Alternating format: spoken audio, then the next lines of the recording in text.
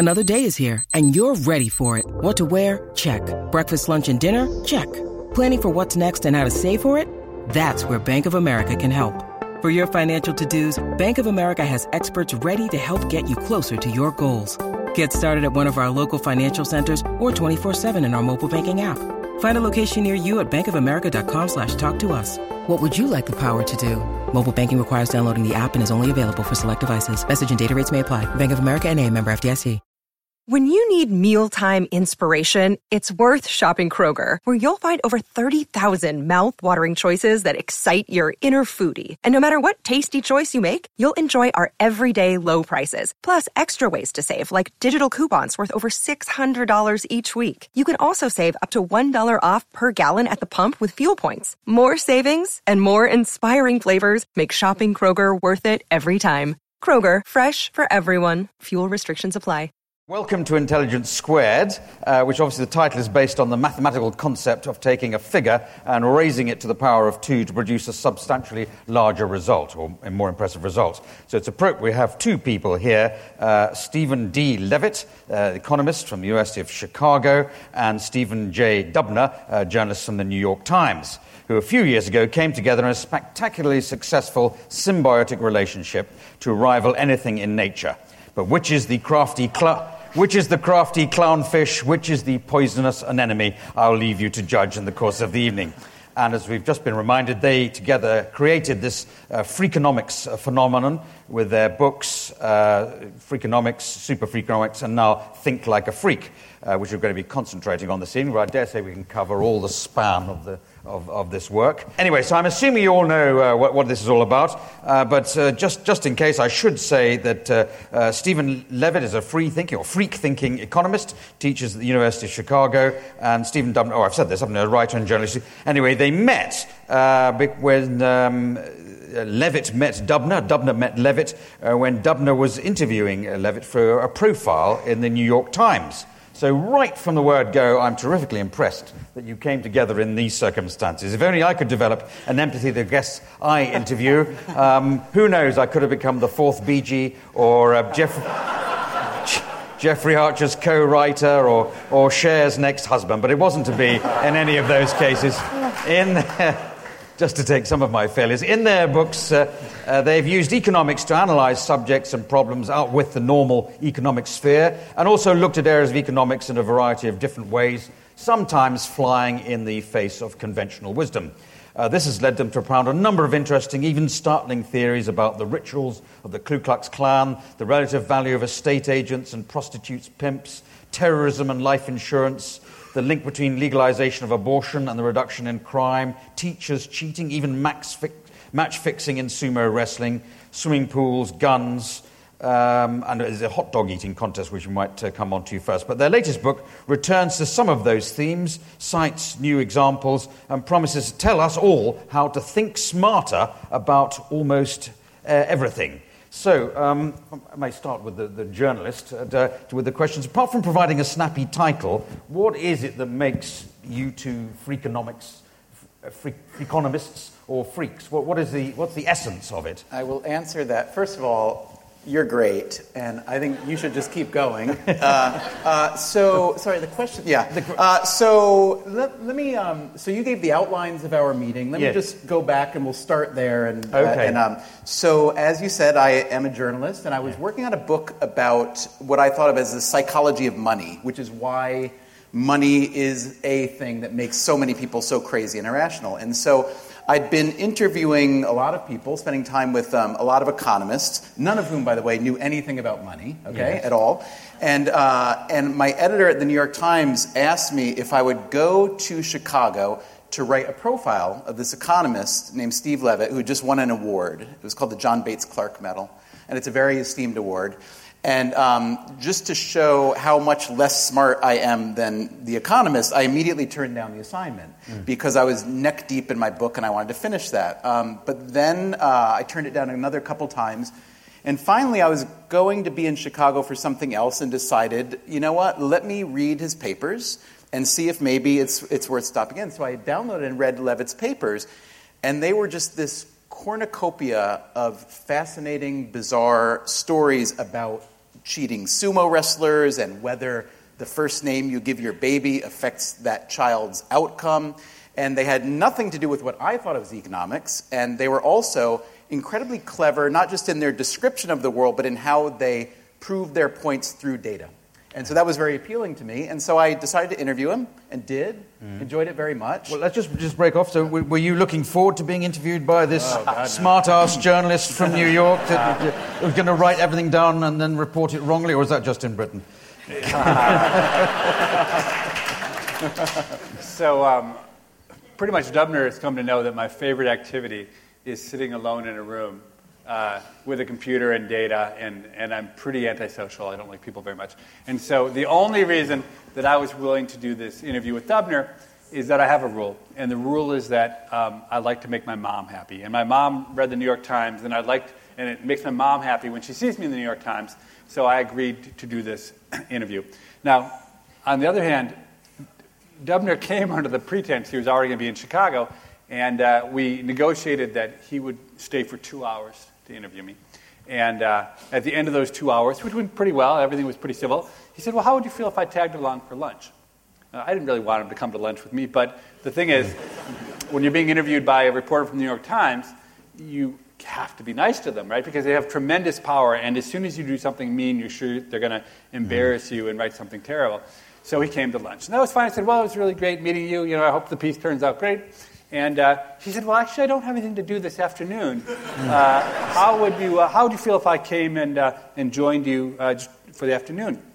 And I said, well, that would be fine, except my only plans for this afternoon were to do my favorite thing, which was to go into my office and shut the door and type, with data, play with data for 4 or 5 hours. He said, oh, no problem. I'll just come and watch. Okay, so, but the thing was, Dubner cannot stop talking. Okay, he had read every paper I'd ever written, and he would ask me a question, and I would answer the question, and as soon as I stopped, he would ask me another question. This went all the way through, and then dinner. Okay, we had dinner together, and then I finally offered to give him a ride back to his hotel, hoping I would be rid of him forever.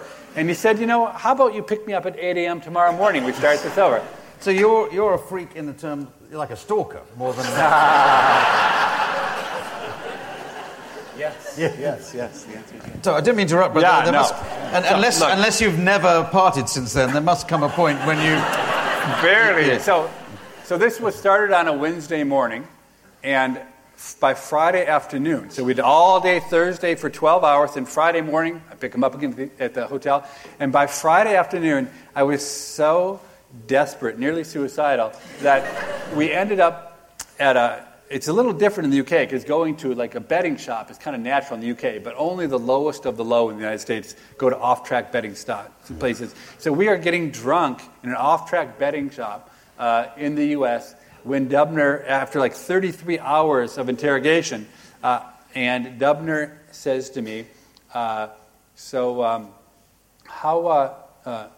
do you think about the CIA? CIA is the organization in the U.S. which is charged with undercover investigations and catching terrorists. Yeah, we've heard of the CIA. Yeah,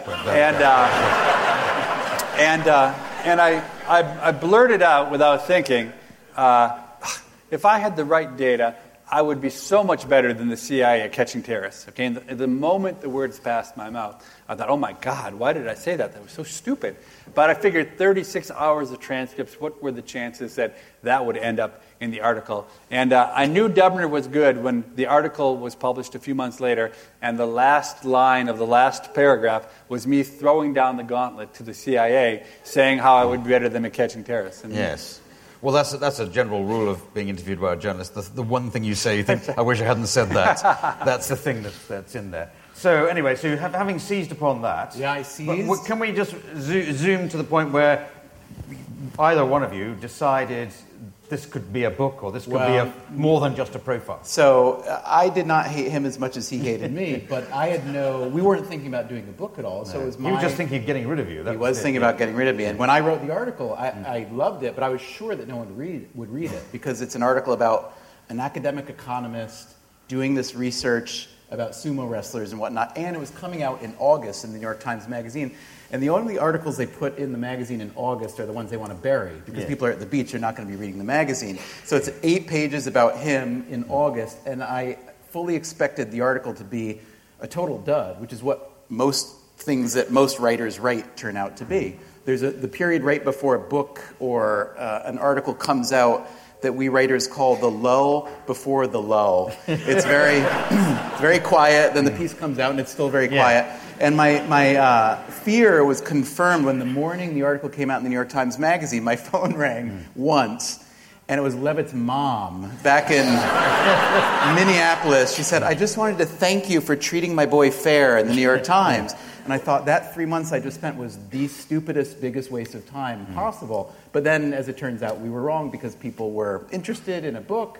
It took some cajoling, because Levitt had no interest in working with me on it, anything at all, right? So how does it work? Do you come up with all these brilliant analyses or ideas to look at, things to think about, and say, right, you're the journalist, write it up in a way that makes sense? Yeah, I mean, it's a mix. I mean, look, I couldn't in a million years write a book that any of you would want to read. And that's what I told the publishers when they first came and said, hey, Dubner has written about you. You should write a book. And what I said was, well, go to my webpage and read a handful of my academic articles, which get about 100 downloads a year each, and then come back if you really think you want me to write a popular book. And I would say none of the publishers did come back after I told them that. But then somebody came up with the idea that we should write this book together. And I wasn't very excited about it. Dubner wasn't very excited about it. But one thing that we did come to realize is that there was a commonality that we shared, which is that basically for enough money, either of us would do anything.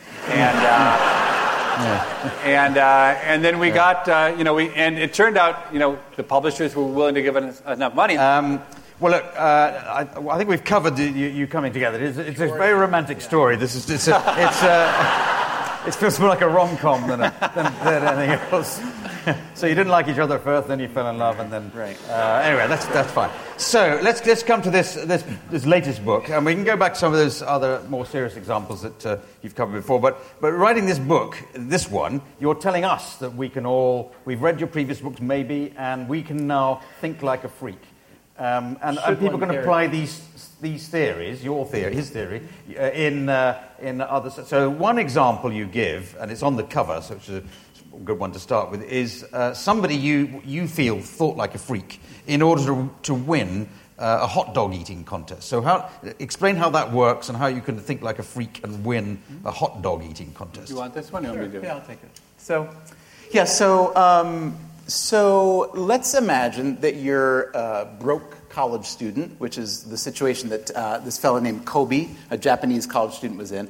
And his girlfriend signed him up for this televised eating contest on TV. And he was kind of horrified because he's a slight guy and not gluttonous at all, but it was worth $5,000 if he could win.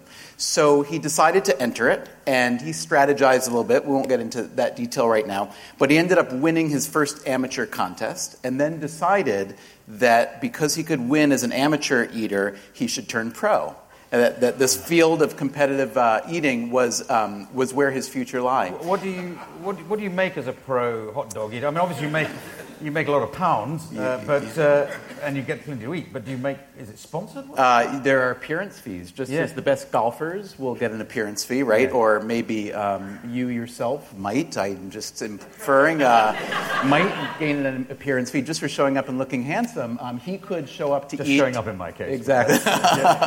So he decided that he would train for what is the ultimate, the kind of the Super Bowl of competitive eating, which is the Coney Island, Nathan's famous 4th of July hot dog eating contest in New York City, where the existing world record at the time, this had been going on for about 40 years, the existing world record was 25 1/8 hot dogs and buns in 12 minutes. So just imagine the volume and what that is. And most of the former champions were these big, hulking guys who would starve themselves for a few days and then take the pile and just glomp, glomp, glomp, wash it down, swallow, and do it so.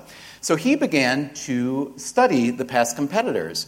And he quickly came to the realization that just because they all ate in the same way from each other and in the same way that the same style as you would eat every day, that was not necessarily the best way to eat. So we thought, what if I experiment and try some different things? So first thing he did was very simple. I'll pick up a hot dog. Instead of eating it with two hands, feeding it like this, what if I could break the hot dog in half and then have two hands to feed it, and it will do some of the work that my jaw is doing? So this maneuver would over time come to be known as the Solomon method, after King Solomon in the Bible, who threatened to cut the baby in two pieces, right? So he did the Solomon, then he starts to eat the dog and bun, and he realizes that eating dog and bun together, there's a density conflict, right? One is very dense and salty and slick, and the other is big and airy. So he thought, what if I separate them? And he does this, and now he finds that he can just kind of slurp the hot dog down, and the bun is big and airy, takes up a lot of time and a lot of room. So now he starts to take the bun, soak it in the water, squeeze out the excess water, and pop it in the mouth like a bun ball, okay? And then further, he doesn't need to pause later to drink like the other guys because he will have already delivered the liquid. So he goes on and on and on, all these different methods and strategies, many of which failed, but he was experimenting. He gets to Coney Island, and in his first ever real hot dog eating contest, he goes out, and as I said, the world record was 25 1/8. He doesn't just win his first contest, but he sets a new world record. And he doesn't just barely set the record, he eats 50 hot dogs and buns in 12 minutes. So it was an astonishing, nobody doubles a world record ever. So immediately, there were charges of cheating.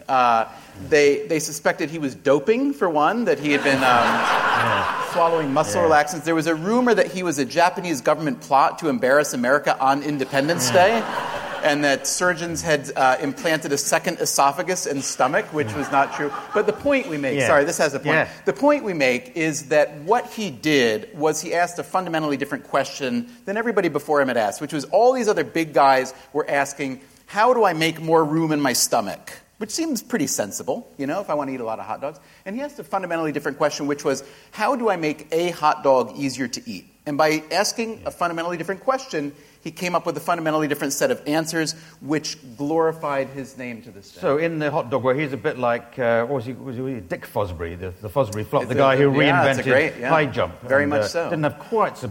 Well, but he won all the Olympics and stuff. He did, time, and transformed the way of doing. Nobody's jumped forward ever since Fosbury. But what's interesting about the Fosbury Flop is that having talked to a pretty good high jumper once, the difference between the old way of doing it and his way of doing it was like a 3 or 4 or 5% different. It was not. It was a tiny bit better, but not radically at all. In fact, there's some people who actually still go at it the other way. Obviously, in some sense, people cared more about the high jump than they did about eating hot dogs. But, yes, I think. But the transformation that he made, it was. We use the example of a comparison to Usain Bolt and running the 100-meter dash, and so it would be the equivalent of him running the 100-meter dash in 4.7 seconds. Yeah. So basically, like a cheetah or a taxi cab or something like that. Yeah, you can't even achieve that with some of the methods they resort to in athletics, and I'm not suggesting Usain Bolt. It's the equivalent of a politician being truthful 70% of the time. Yes. All right. So you're saying he was thinking like a freak. You didn't teach him to. That you just seized upon that as that's an example of what you like to see in people's thought process. Exactly. I think if we had a Freakonomics Hall of Fame, he would certainly be a charter member because he did what is incredibly simple and obvious. And it's really what the greatest ideas, I think, are the ones that are completely and totally obvious ex post, and yet there are hundreds of thousands of people who just do the same thing over and over and over, never think to do it, and as soon as someone else does it, it's totally obvious, and everyone switches immediately. And that to me is genius. That to me is brilliance, of being able to see what everyone should have seen but didn't. To me, that's a lot, in some ways, more fundamentally a sign of genius than just having a super high IQ and being able to figure out math problems that no one else can figure out. Let me go to a more serious topic that you mentioned this book and mentioned previous books, and as a story that's very much part of the Freakonomics story. The link that you say exists between the legalization of abortion and the big fall-off in the crime rate several years later. Now, you make that link. I think you did that in your very first book. Yes. Could you explain, first of all, how you came to that conclusion, Sure. and do you think it still stands up? Sure.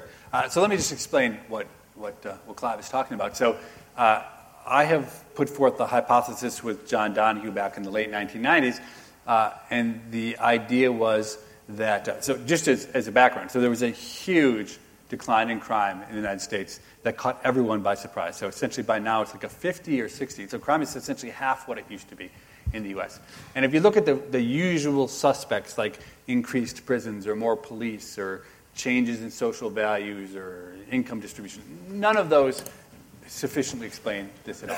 So the hypothesis that, before I even talk about the hypothesis, let me tell you how I stumbled onto the hypothesis. It was just dumb luck in some sense, which is, this is back in the old days when people used to actually read books and go to libraries. And so I happened to be in a library looking up a statistic in a book which is called The Statistical Abstract of the United States, which is about this thick, and it's every figure and table that the U.S. government collects. And so I randomly opened the book to some page as I searched for, page 472, which is the page I wanted, and it fell open to the page that listed the number of abortions in the United States. And it just caught my interest. I was curious about abortions, and I mean, I'd never thought about it, but when I saw the table, I looked at it, and what was shocking to me was how big the number was. So very quickly after we legalized abortion in the U.S., there were between 1 million and 1.5 million abortions performed every year. And that was a number that was just shocking to me. I couldn't believe how big that number was. So I asked myself, well, how many babies are actually born in the U.S.? And it turned out the number was about 3 million babies a year. And so I did some simple math, and I said, so you're telling me, this book is, that almost 1/3 of every pregnancy in the U.S. is ending in abortion? Okay? And I knew that before abortion was legalized in 1973, that very few abortions were performed. And I just thought to myself, I'm not exactly sure what this is going to affect, but this has got to affect something, right? This just seems like it's got to be important. And so since I was studying crime and trying to figure out why crime was falling, it took me a week or two where I said, I mean, this is probably crazy, but it is possible that legalized abortion might have affected crime. And the theory is actually incredibly simple. The theory is as follows, that unwanted children are known to be at a tremendous risk, elevated risk for crime. Basically, if your mother doesn't love you, lots of bad things happen in your life, including turning into a criminal. Okay? Legalized abortion was likely to have dramatically reduced the number of unwanted children because it gave women who got pregnant by accident an outlet other than having the child. So unwanted children at risk for crime, there are fewer unwanted children, therefore you would expect that 20 years later, when this generation grew up and the unwanted children had been aborted, there wouldn't be as many criminals around. So it's like an incredibly simple theory. It's kind of hard, as jarring and revolting as the theory is, it kind of makes sense, okay? But people hate the idea, but the logic is really simple. So then we went to the data, and John Donahue and I, and in the data, I think very clearly using what we call a kind of a collage of data approach, so a bunch of different sources to identify this sort of patterns in the data, it really looks to be important. And by our best estimates, maybe 1/3 to 1/2 of all of this incredible decline in crime that happened in America was triggered by the legalization of abortion. And it was maybe one of the most unpopular hypotheses ever put forth. It's unpopular because it's startling, but it's also some other academics have subjected a lot of criticism to say it's not necessarily true. They challenge your methodology. And of course, it's quite a hard thing to prove one way or the other because it could, supposing it was something else causing this. Yeah. I mean, just take a random example that I'm aware of, and I've no idea how true it might be. Some people say not having lead in the petrol has improved our brain development, and that might be because crime is falling in this country as well as America, and of course it could in both cases be due to the legalization of abortion, but it might be something else altogether. But so there certainly have, believe me, there have been so many critics. I believe that we've given out our data on abortion and crime to maybe 500 different researchers who wanted to test it, and it's really embarrassing to say, but we did in table 10 of our paper, the academic paper, we made a mistake, and I'm so regretful of that mistake, because although it wasn't really important to the results, it's kind of like, I don't know if people are following this debate on Piketty's Capitol. Now there's like FT is saying that he made a mistake, and like when you make a mistake, even in one very small part, then everyone for the rest of time assumes that you made a mistake and everything was totally wrong. But I would say, I mean, look, I'm not a very credible source on this topic, but I'm going to say that I think my my stuff has stood the test of time, but I do really think actually that the evidence we've seen has been pretty supportive. And let me say one last thing, which is maybe a little too geeky that this audience doesn't care, but it actually turns out that there's something very specific about the abortion problem, which makes it easier to know whether our thesis is true than otherwise would be the case. And that is that, we have a very peculiar thesis, which is that something happens in the world, okay? And then it's not for another 18 or 20 years that thing has any real impact on society. And so what we have is, for instance, what we have in the U.S. is that after abortion was legalized, some states, abortion became very easy to get. In other states, although de jure, although the law said you could get an abortion, nobody provided abortions. So in the state of North Dakota, there was exactly one legal abortion provided in the first couple of years. Okay, so you have a set of states where it's legal everywhere, but in some states there are lots of abortions. Other states sort of control groups to work with. And so what you see is for the next 18 years, the crime patterns in these two sets of states exactly mirror each other. Yeah. And then roughly 18 years later, they start slowly breaking apart until by the full effect of abortion, legalized abortion, as kids get older and older and older, there's a 35% difference in crime. And it's very hard to come up with another theory, although there are other hypotheses you can make, that exactly triggers that pattern in the data. Interesting about it, if I recall correctly, Levitt, tell me if I don't, but that a lot of the abortions performed were with women who were not choosing to not have children at all, but changing the timing. Yeah. And I think that was really an element of it, which is that it's not about the people being bad people, it's about the people being born into a situation that wasn't ready yet, which I think changes the way that you will look at what it means to raise a child, and have productive people in society. Can I say, completely related to this very much in the new book. So I seem to remember you said that he never stops talking, but that's... So I think this is really perfect for one of the points we make in the new book, which is this is an issue, the abortion crime, which is so laden with moral and ethical issues that most people, and even more so in America, I mean, people in America are tied in knots when it comes to legalized abortion. And what's interesting is one of the things we say when you're trying to tackle your own problems is however emotional or however moral you think your stance is on a problem, our advice is to start by just putting the morality and the ethical part, put it in the background, and try to think about a problem in as clear-headed and simple, data-driven way as possible. Okay? And that helps you to understand the patterns in the world. So basically, I mean, the thing I just said about abortion is completely and totally obvious, right? I mean, unwantedness, it's like the simplest chain of logic imaginable. And yet no one had managed to come up with it in the 30 years, 25 years since abortion had been legalized. And I think that's because as soon as people started to think about abortion, they went off into the moral space and the ethical space. And by doing that, you can get a sense of the world. Now, we're not saying throw the morality out forever. We're saying figure out how the world works, figure out what problem you want to solve, and what steps you can take and what the results would be, and then go back and layer your morality and your ethical views on to deciding what path to take. Okay. I think it's really important. Now, I just want to cover another topic, get you to deal with another serious topic, which is climate change, global warming. You discuss this at some length in your book. Now, you endorse, as it were, or discuss a possible solution to global warming, which is a particularly freaky one. Have I said enough about that to nudge you into telling us what that is? Or? You have indeed. So you're picking all the fun topics tonight. I see abortion and climate change. So let me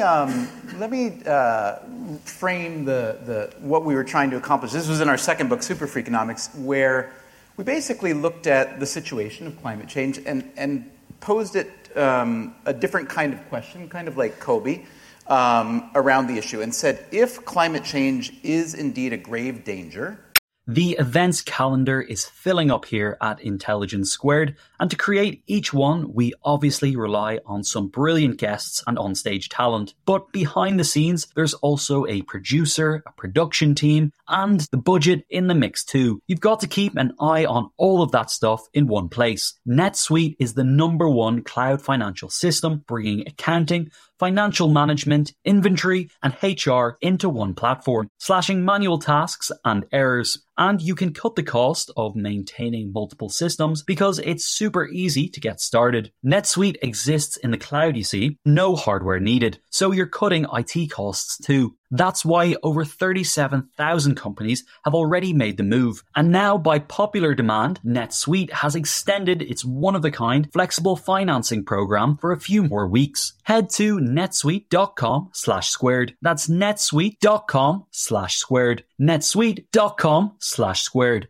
This show is sponsored by BetterHelp, because whether you're thinking about challenges big or small, let's not dress it up. Life can be pretty stressful, so it's healthy to have a place to discuss those thoughts and share what's on your mind. Therapy is a safe space to get things off your chest and to figure out how to work through whatever's weighing you down. We've heard from plenty of the biggest thinkers on psychology and wellness on this podcast, and it's clear that therapy doesn't always have to be solely about addressing some big scary trauma. It could just be a way to learn a few new coping skills and empower you to become the best version of yourself. So if you're thinking of starting therapy, give BetterHelp a try. It's entirely online, designed to be convenient, flexible, and suited to your schedule. Just fill out a brief questionnaire to get matched with a licensed therapist and switch therapists anytime with no additional charge. Get it off your chest with BetterHelp. Visit betterhelp.com/intelligence today to get 10% off your first month. That's BetterHelp,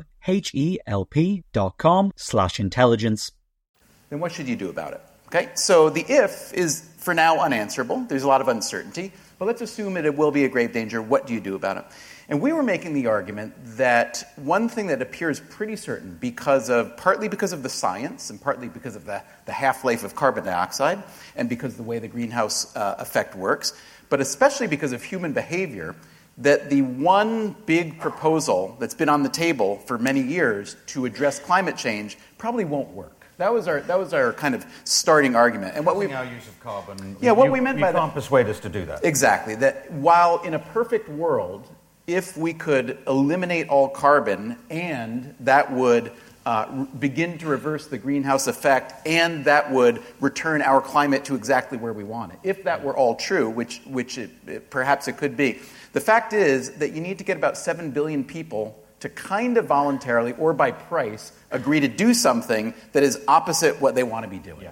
So we said, since that's going to be so very difficult, what if we could talk about alternative options if indeed climate change becomes exceedingly dangerous? Yeah. And then we brought up a kind of suite of ideas, suite with an SU, that are all under the umbrella of what's called geoengineering, the very name of which makes people recoil a lot like some people recoil the minute you bring abortion into a topic. And so these involve manipulating, in some ways very gentle and in some ways not as gentle, the climate to produce a temperature under which we can all live.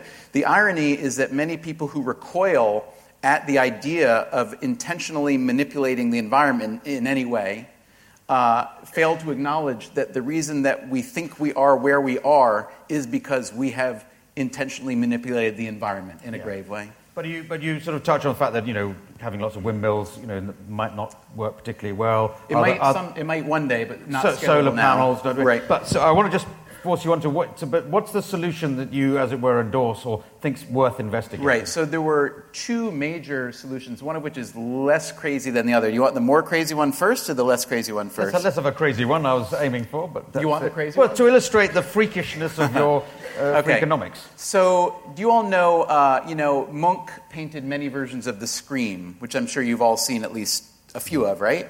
And he's screaming, and you remember what color the sky is behind? Remember, it's a very fiery, bloody red. And that's because, apparently, this was a year after the year of, I believe it was Krakatoa, right? So when a volcano, a big supervolcano blows, it spews a great deal of sulfur dioxide and other stuff into the sky. And into the stratosphere, actually. And what that does, the long-term effect, is for a period of up to a year and a half, it actually refracts enough sunlight so that there will be global cooling to the order of 1 or 2 degrees Fahrenheit.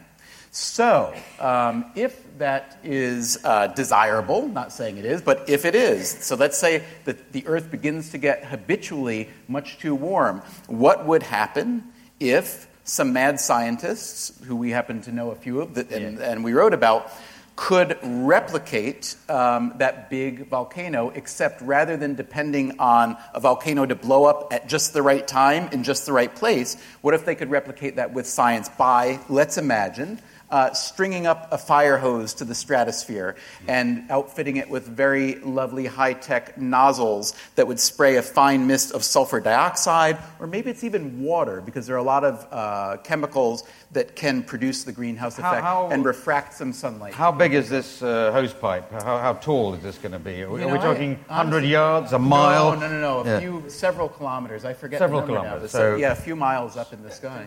Yeah. So it's quite a long hose pipe. It's a long hose pipe. But it's not... Because I have literally rolling mine in the garden and taking it out again.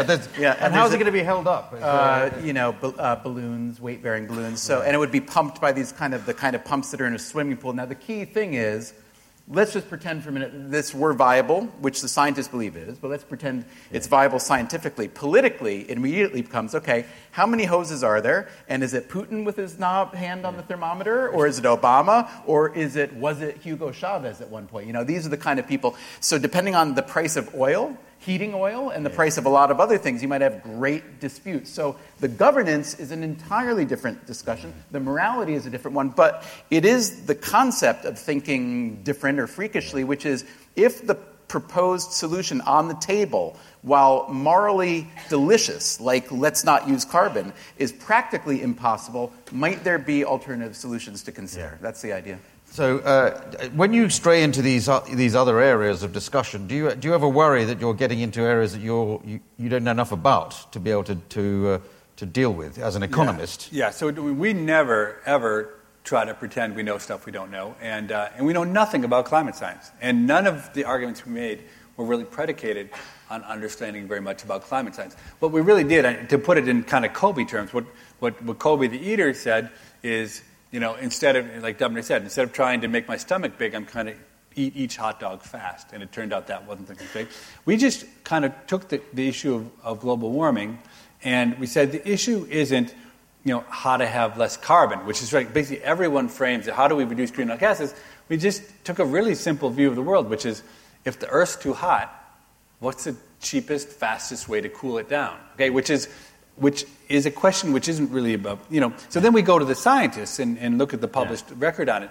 So what we added there, I think, was really a different worldview. And again, it was so critical to step back from the morality, because the arguments about climate change are so laden with morality, how we have ruined the earth for the future, which is probably true. Okay, that's fine, but it doesn't help you necessarily to have a lot of guilt about it. If the real, once you start doing that, you're then in control of the climate in a very direct way. You're turning it on and off, and people have different views about how hot or cold they want it to be. It's completely amazing that anybody with $100 million can choose the temperature of the earth right now. Okay? That's just a fact of life. And there's really no internet. So another way we didn't talk about, which I don't think there's any international law that could stop someone from doing, is that if you, 10,000 dinghies? You need 10. So basically, if you put 10,000 little solar-powered dinghies out into the ocean, and behind them you had them spray up sea salt, okay, that the sea salt will rise up and will form clouds, and clouds are more reflective than water. The ocean's very dark, so it absorbs the heat. You actually, with 10,000 degrees, it's estimated, could reduce could return the temperature of Earth to pre-industrial levels. And I don't know how you can't stop a crazy guy, or a smart guy, or a guy who likes to have fun, from putting 10,000 dinghies out in the ocean and puttering around. Coordinate this, because if there's one guy with these 10,000 dinghies, another one with these hose pipes exactly. in the air, No, it's exactly right. It's going to be. I'm going to go to questions from viewers. Just one thing I wanted to not exactly pick you up on, but just make a point in passing. Is you make the point that something like vaccination is not obvious when somebody first comes up with it. We're going to take a little bit of germ and put it in you. And then in a nearby page, you say, of course, George Bernard Shaw was a great thinker and came out with hundreds and hundreds of ideas, as he himself claimed. But oddly enough, and I just wanted to make this point, he was a virulent opponent of vaccination throughout his very long life. And had he been listened to on that point as a sort of a somewhat unconventional thinker, we wouldn't have eliminated smallpox from the world. But, right, well, there's lots of other subjects covered in your books, but as I've promised more than once now, that's excellent. I can see a hand go up immediately, so we'll see how this works. So you're an experiment. Let's hope this works really well. When a microphone gets you, you ask a nice, clear question. And hi, guys. I'm a huge fan of the podcast, so for turning up.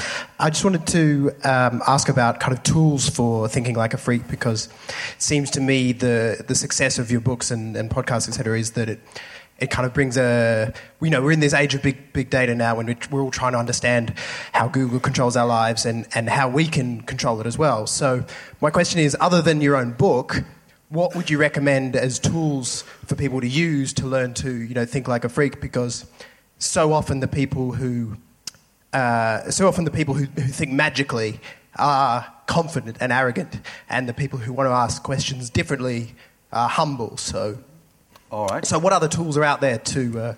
Sorry. Good question. Really good. Maybe your tools is what he wants to know about first No, of all. well, our tools are easy because we wrote the book. Yeah. I mean, look. Okay, so what our very first tool in the book is learn to say I don't know, because so much of what we've been talking about today is right. The flip side of ultra-crepidarianism, or whatever it is acknowledging when you look at a difficult situation or problem that you may not know at all what the solution is. Yes. And in politics, we see, we actually went through the presidential debate records of 40 or 50 years and found that no candidate ever appeared to be willing, at least, to admit that he didn't really know how something would turn out. We're deathly afraid of, in the U.S., right?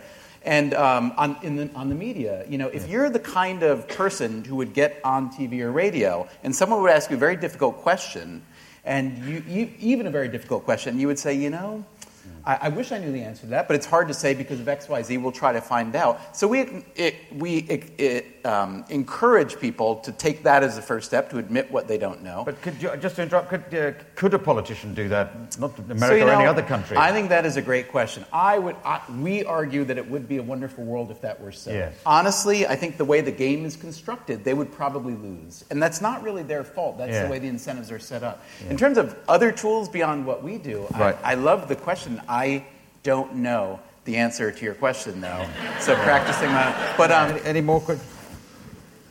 So there's one right down here. Two down here.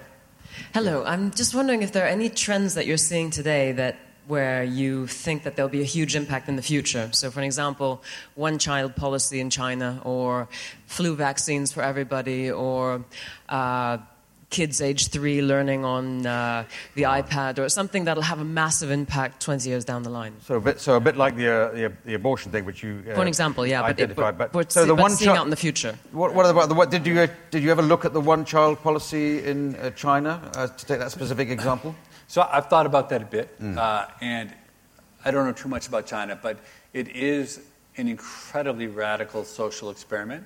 And it's changed so many things, and the attention that's given to individual children, and it's had a huge impact, of course, on the sex ratio, because right now, I don't know if there may be 120 boys born for every 100 girls, which, already you can see the waves of men. Many men will never get married. Already the age gap between men and women has grown dramatically. I think ultimately there will be some repercussions. Like, I think it'll be interesting. So one prediction I would have, this is not maybe important, but one prediction I think that an economist would say is that eventually the poorest of the poor in China will start having girls instead of boys. Because if you're very poor in China and you have a boy, that boy will never be married. And so instead, I think that, it will flip, and there will actually become a real desire for girls. Or it could put the crime rate up again Absolutely. in those countries, because a lot of unattached men, without the mellowing influence of a wife or a girlfriend, that's a recipe for crime as much as anything else. Oh, absolutely. Yeah. I would not laugh at that. I think that's completely true. I think even deeper, if you look, you could predict revolution, right? There's nothing worse for a set of rulers than having 300 million young men with nothing to do, mulling around, trying to figure out what they should do next. I think you're exactly right. All right, so I haven't had a question from the balcony. Is anybody up there want to raise their hand? You're being a bit shy. These American authors expect... Oh, yes, sir. Stop berating you. You mentioned we have more access to more information than we've ever had before.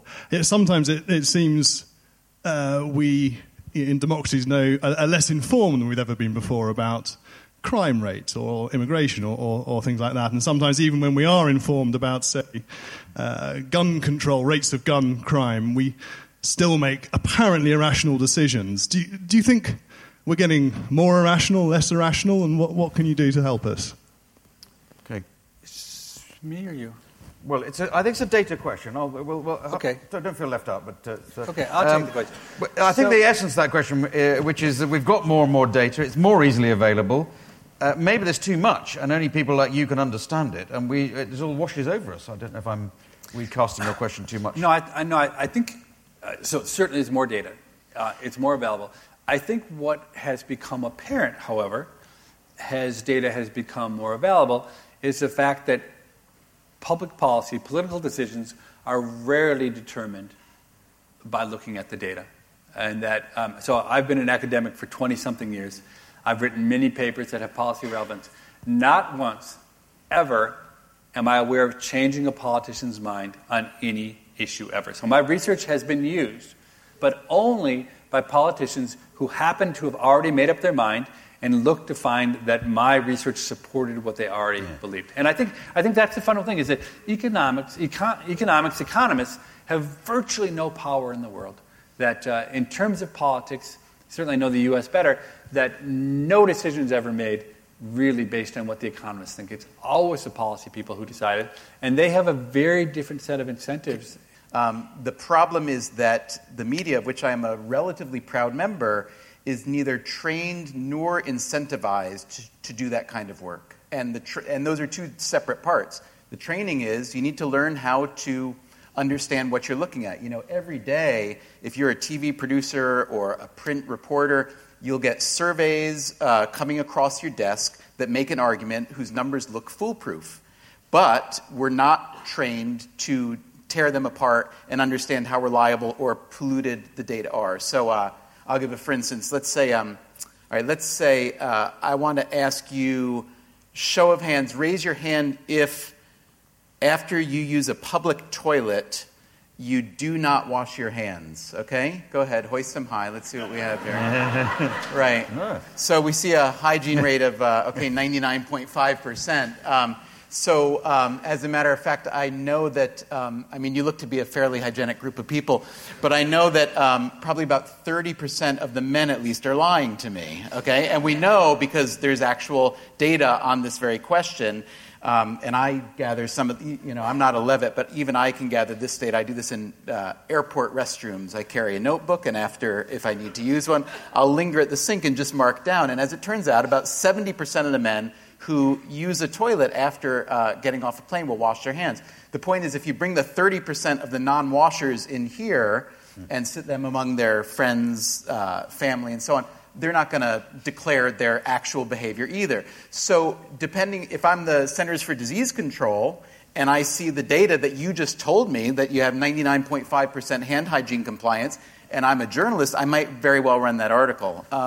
The other part is that journalism, as much as we hate to admit it, is really market-driven. And journalism, every newspaper and every radio and TV outlet appeals to its audience. And we write in the new book a good bit about how the smarter a person is, the more likely they are to consume more information that supports their underlying biases, rather than seek out information that might challenge what they know. So you see a bunch of brilliant people who consume media that will confirm what they already know. They become more confident that what they already know is right and have ad nauseum arguments with each other across the aisle, which produce absolutely nothing.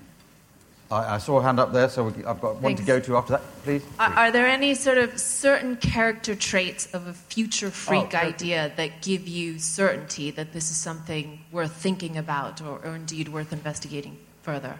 Was that sort of new ideas on the boil, things you're going to be attempting to predict the future with? I know you counsel against trying to predict too much the future. Yeah. I'll give a quick answer to that, which is that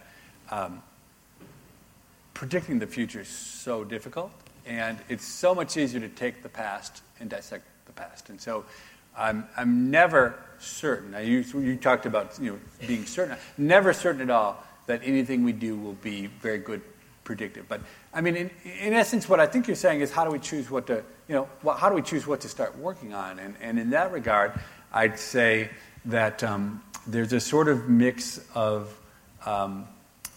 interest of what actually interests us. And I think we put a real premium on doing things that are fun and things that catch our attention, whether or not we think other people will like it. and often data intensive is good. So if I'm looking for a problem, I want something that's fun, data intensive. It's great if it's important, too, and that people will care about it. It's really, of all the things, though, that get me started on a project, I wander around doing nothing more sophisticated than when people say something to me, almost always the first thing I do is I say, does that make any sense? In my head, I say, does what I just was told make any sense?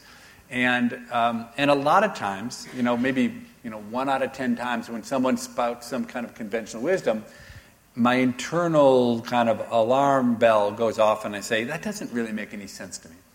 And I really like to study those kind of questions where I think, the things that our mother told us are convenient and sound good but aren't really true. And I'd say maybe 1 time out of 10, the data might support my conjecture that things didn't make sense. So 1 out of 100 times that someone says something to me, maybe in the end it leads to something that's interesting. And it's kind of, my formula for trying to come up with what's... I want to move on. I want to try and get another couple of questions in. There was one up there and one down there. So start up in the balcony, please. When I was getting ready for work this morning, I heard little bits on Radio 4. And one was, how can England win on penalties if you think like a freak? Please tell us. All right. How can England win more?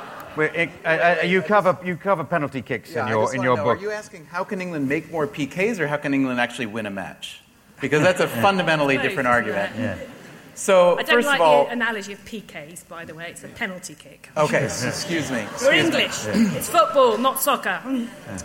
Okay, you asked your question. I think you've made your point. I think the underlying flavour of that question is you have assumed that you can tell us how to take penalty kicks, and you're an American. But you have a statistical approach to this. So first of all, just to be clear, this paper was written with someone from Monaco. Okay, so it's not a purely American take. Okay, it's French data. French data. So first of all, let me just offer.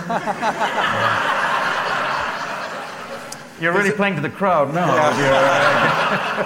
There's another piece of French data. Do you remember that? That will make them even angrier.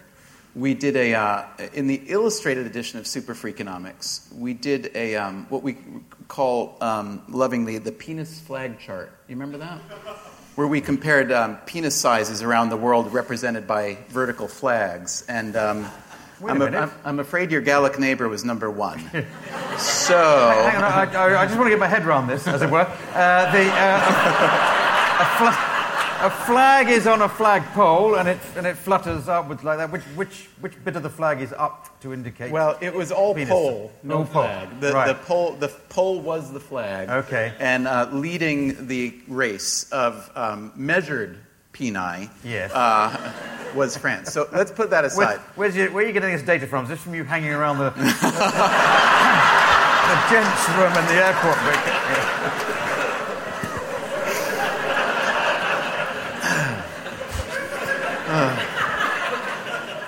Back to football. Your penalty kick's what you want to do. What it boils down to is this. Most kickers go left or right for an upper 90 corner because that's the optimal, unstoppable shot if you can put it there. There's some risk because if you go too far, you can actually miss the goal completely. Oh, we know that. Yes, you do. But as it turns out, if you look at the success rate of going left, which is strong side for most right-footed kickers, or right for most left-footed kickers, and then you look at where goalkeepers tend to jump to the kicker's strong side about just under 60% of the time, and to the kicker's weak side, to their left about 40% of the time, which means, if you look at the data of keeper jumping, they only stay at home in the center about 2% of the time, which is to say almost never.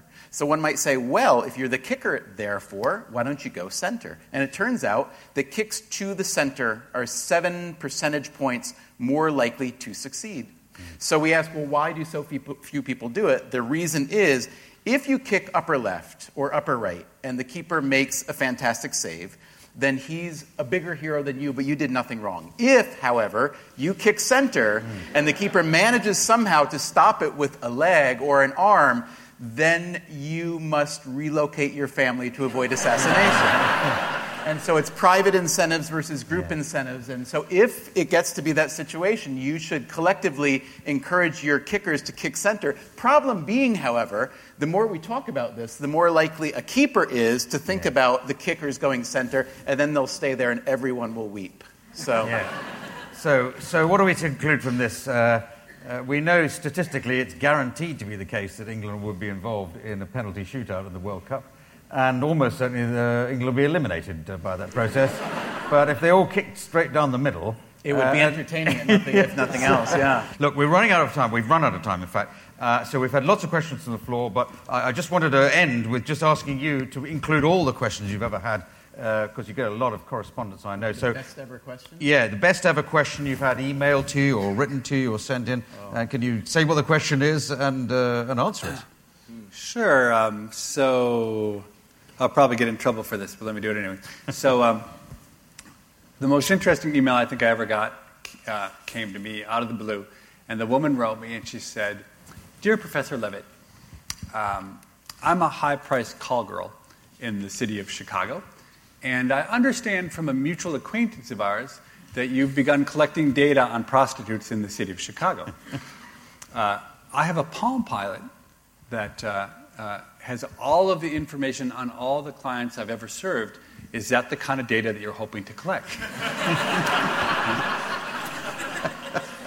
So my first thought was I was indeed beginning to collect data at the very beginning stages of a project, of which maybe 10 or 12 of my colleagues were the only ones who were aware of the project. So I wondered which of my peers at the business school were spending $300 an hour with this young lady.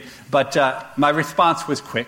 I wrote back, "Absolutely, that's the kind of data I'm trying to collect. I'd be delighted to get access to your Palm Pilot." And we decided to have brunch that Saturday.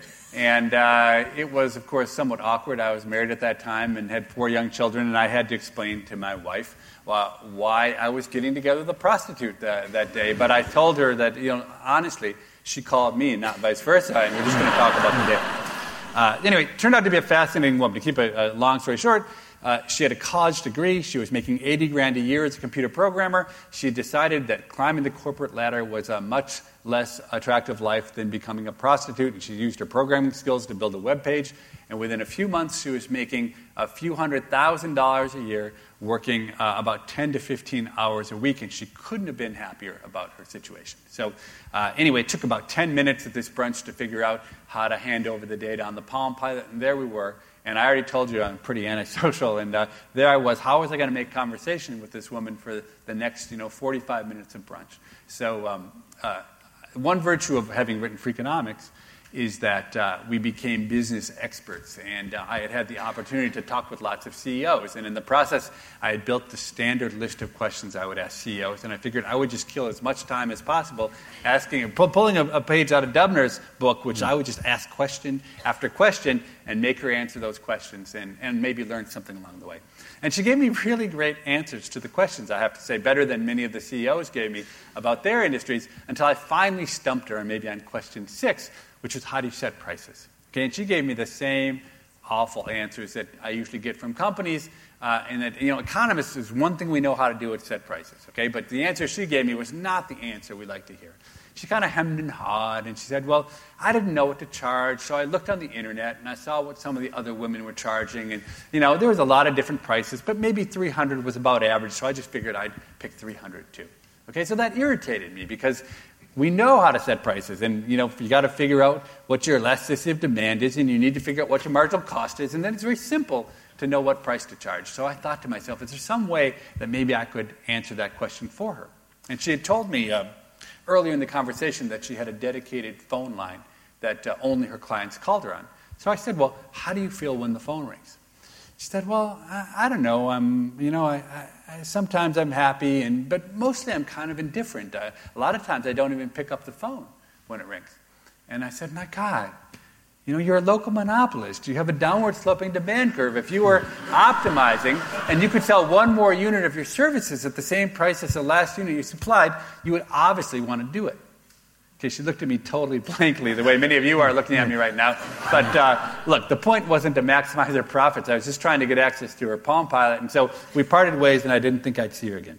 But I teach at the University of Chicago to the undergrads. And one of the courses I teach is the economics of crime.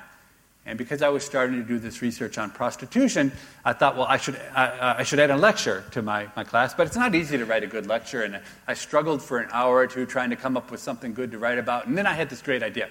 What if I call up my prostitute friend and I have her come guest lecture at the university for me? Okay? And so I called her and I asked her if she'd do it. And she said, oh, no, I would never do that. I'm a terrible public speaker. I'm a very private person. I just can't do that. But like journalists and economists, I sense that probably prostitutes, you just got to bargain to the right price, right? There's like no things they can't do. So I said to her, well, what if I paid you your hourly wage to teach my class? And she said, oh, I misunderstood. From an hourly wage, I'd be delighted to come down and teach your class. And so she came, and I have to say I'm a little bit embarrassed, but she gave a fabulous lecture, and indeed a third of my students told me afterwards that it was the single best lecture that they sat in on in their 4 years at the University of Chicago, which is a sad statement about what me and my colleagues are doing in the classroom, but probably accurate. It was a great lecture. And then we did Q&A afterwards, and one of the students raised his hand and said, how much do you charge? And she said $400 an hour.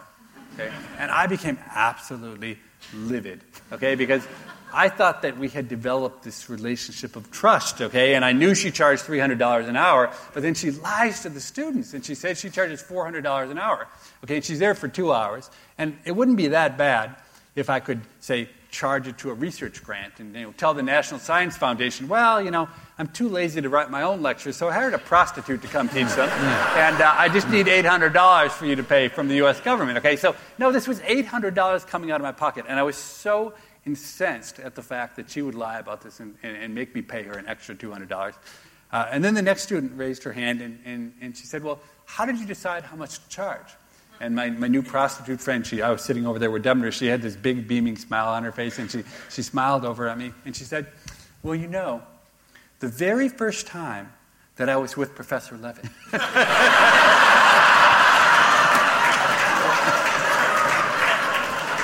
She said, the very first time that I was with Professor Levitt, he convinced me that my services were far more valuable than $300 I started. And I raised my price to $400 an hour, and I tell you, it's the best business decision I ever made. So, look, I don't know if anything we said today is going to be useful to any of you, but we promise you, you send prostitutes our way, and we have a big impact on the bottom line. Okay, well, that's the end. That's a very good note to end on.